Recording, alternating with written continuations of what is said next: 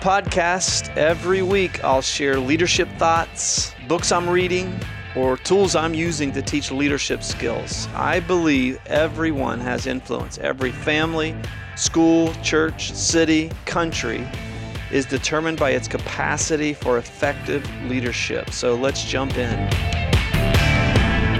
Welcome to Leadership Podcast. I'm Charlie McMahon. I'm glad you're with us for this series we're doing on taking the book Driven by Doug Brackman and Randy Kelly and layering it over the Sermon on the Mount by Jesus of Nazareth and how that affects some leadership dynamics we see within ourselves.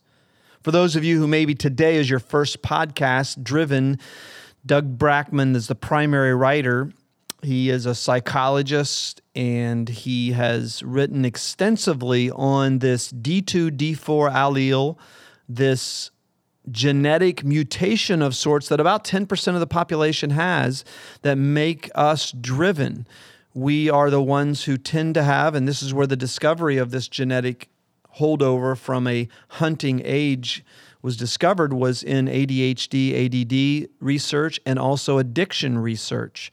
The same category of genetic placement that makes some of us more obsessive by nature, more focused by nature, more hyper by nature, more addictive by nature are the same realities that make us more driven in what we do. And it can have incredibly positive results, but it can also result in chaos. And today, as we're looking at the Sermon on the Mount, I want you to focus in your mind for just a minute on Matthew 5:9, the seventh of the blessed R's, where Jesus said, "Blessed are the peace manufacturers, the peacemakers, for they will be called sons and daughters of God."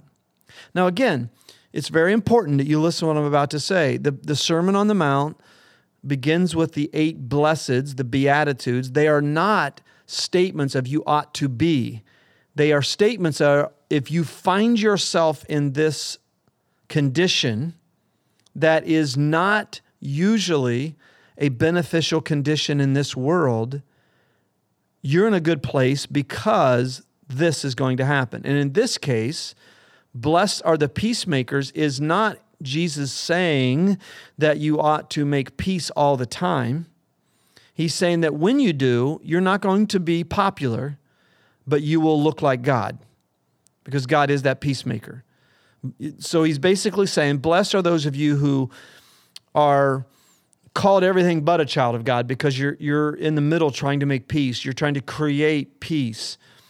You're the policeman called in to smooth out a domestic dispute, and neither side trusts you because they know you're looking at both sides, so you can't possibly be on their side. But under God's rule, he says, with my rightness within you, you'll recognize that in bringing good to people who are in the wrong, as both sides usually are in a conflict, you show the family resemblance because God is kind to the ungrateful and the wicked. That you really start looking like God when you mediate, when you create or manufacture peace within a culture, within a relationship. Now, this is fascinating to me, again, as I look at this through the grid of driven. Because one characteristic of driven individuals is not peace. One characteristic of a driven individual that we will be accused of is not peacemaking. We tend to create chaos everywhere we go. We tend to create conflict, quite honestly. Doug Brackman, in a podcast on this that he was on with Ben Greenfield, he said that drivens, we D2, D4s, are porcupines in a balloon factory. We tend to just burst people's bubbles. We tend to create noise. And so an odd thing with this overlay would be, well, first of all, I don't have any real threat of being a peacemaker. Second of all, I'm not sure I want to be a peacemaker anyway. I want to make things happen. Well, as I've discovered, being a driven and being on the Enneagram a 3, which is an action-based, outcome-based, results-based person. I love keeping score. I love competing. I love making things better. With my driven characteristic, I always am interested in something as long as I can make it better. As a result, I'm never really naturally at peace. So I may achieve some things, but I do it at a cost. Is it possible to be a leader and be a peacemaker? Well, it is. It doesn't mean you're always compromising. It doesn't mean you're soft and you have no backbone.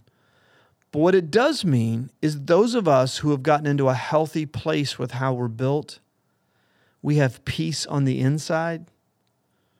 We can actually lead and make things happen much, much more peacefully than we would outside of the rightness of Christ.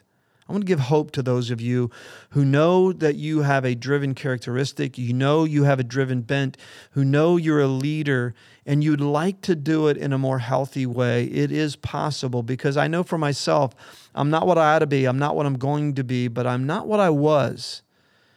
When Sherry told me that I needed to listen to the podcast at bengreenfieldfitness.com, in which she discovered Doug Brackman's book, she said, as you listen to this, let it be an affirmation that Christ's work in you, He's carrying it on to completion, and you don't epitomize the characteristics of a driven that are damaging like you used to. You've grown a lot. There's a maturation that makes for a much more peaceful leadership and productive. In his book, Doug Brackman tells a number of stories. He tells, for example, about Jack. Jack realized one day he was highly driven. It was in his early teens he realized that, and he began immersing himself deeply into sports. He took up Taekwondo, became the youngest black belt in the country in Taekwondo. Then it was snowboarding, professional cycling, running. He called it chasing the rabbit. He loved long races far above team or stick or ball sports. He favored cycling and cross country, anything requiring a lot of suffering. He was always his own competition, trying to beat his own personal record. He hated school, but like many D2, D4s, he got decent grades. He planned to go to law school, even took his LSAT. But right before submitting the online application, he literally pulled the power cable on the computer, because the thought of being trapped in a routine of law school for another 3 years after his undergrad was just nauseous to him. He felt lost, though, unsure about what to do. When all his fellow seniors were interviewing for jobs in corporate America, he felt absolutely no desire to go down that path. Instead, using his final college semester's tuition money, he started his first tech integration business. He juggled web design, SEO, and marketing for companies, and he also attended some courses. And throughout his life, his drive for more education, more money, to be better, conflicted with pressures from his friends and family to follow the normal path for young people his age. And he seemed out of step with people in his life. He just couldn't sustain relationship. He saw only mind-numbing boredom in that future, and that people were prescribing for him. And this conflict quieted when he would run, but only during the 15th or 16th mile of his run. That's right, it's 15th or 16th. He had to push himself so hard to get relief from his inner world that he suffered physical injuries. Now, these days, his dopamine fix comes from skydiving every weekend. This is when his mind is clearest, his active mind. He's removed from emails, cell phones, agendas. His only responsibility is pulling his parachute, and that makes life simple. But a key aspect to his growth is he's been meditating for 6 months. And that's where I want you to connect. I want you as a leader, especially if you have driven characteristics, to hear my voice when I say how critical it is that we drivens, if we're going to be peacemaking catalytic agents in our culture, that we meditate, that we learn on a daily basis to get quiet. A big insight Doug Brackman gave me is because we drivens are so visual, it's actually important that we visualize with our eyes open And if you want to read more into that, he can explain why. That was an insight into me, into why I pray better and I meditate better when my eyes are open. And we get quiet, we shut off inputs, and if you would start 5 to 10 minutes a day, and for example, the difference between meditation and rumination is where you're just spinning in thoughts. Usually it has to do with anxiety, concerns, projects, expectations, results. That's ruminating. It usually digresses into an anxiety. But meditating is where I focus my mind, especially for those of us who have invited Christ to be our leader.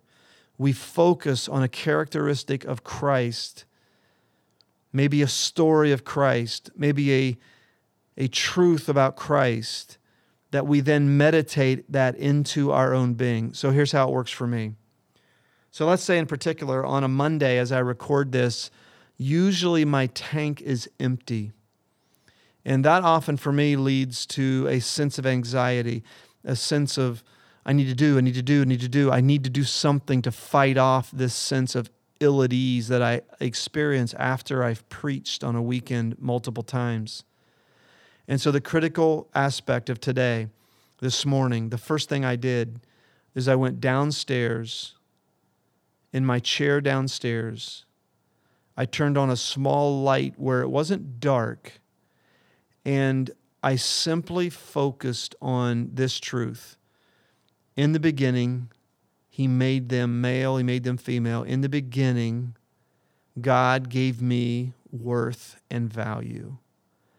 In the beginning, God gave me worth and value. When he thought of the idea of me, irrespective of how people might have reacted or not reacted to what I said yesterday, irrespective of the results that accrue from that experience, I am a divine, image-bearing child of the Most High God with supreme value and worth, just as I am here right now.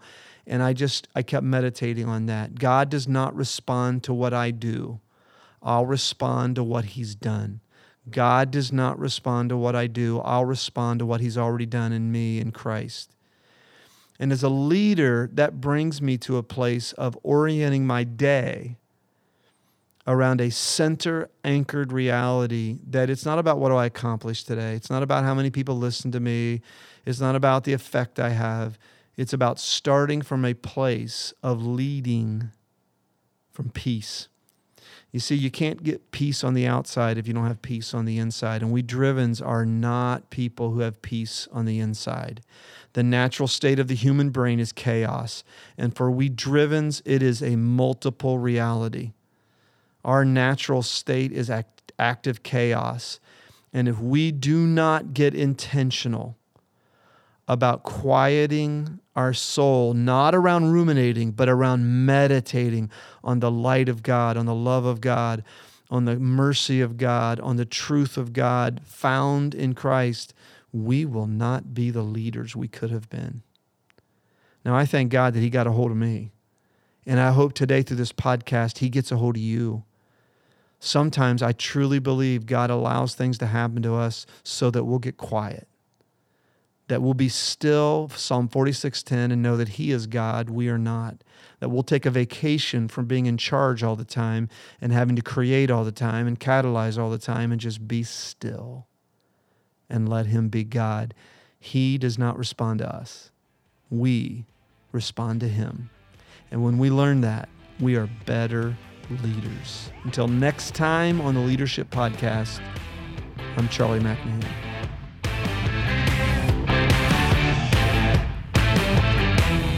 Thanks for listening. Tune in every week as we continue learning and growing in faith, in life, and leadership. And if this has been helpful to you, subscribe and spread the word. And I will talk to you next week.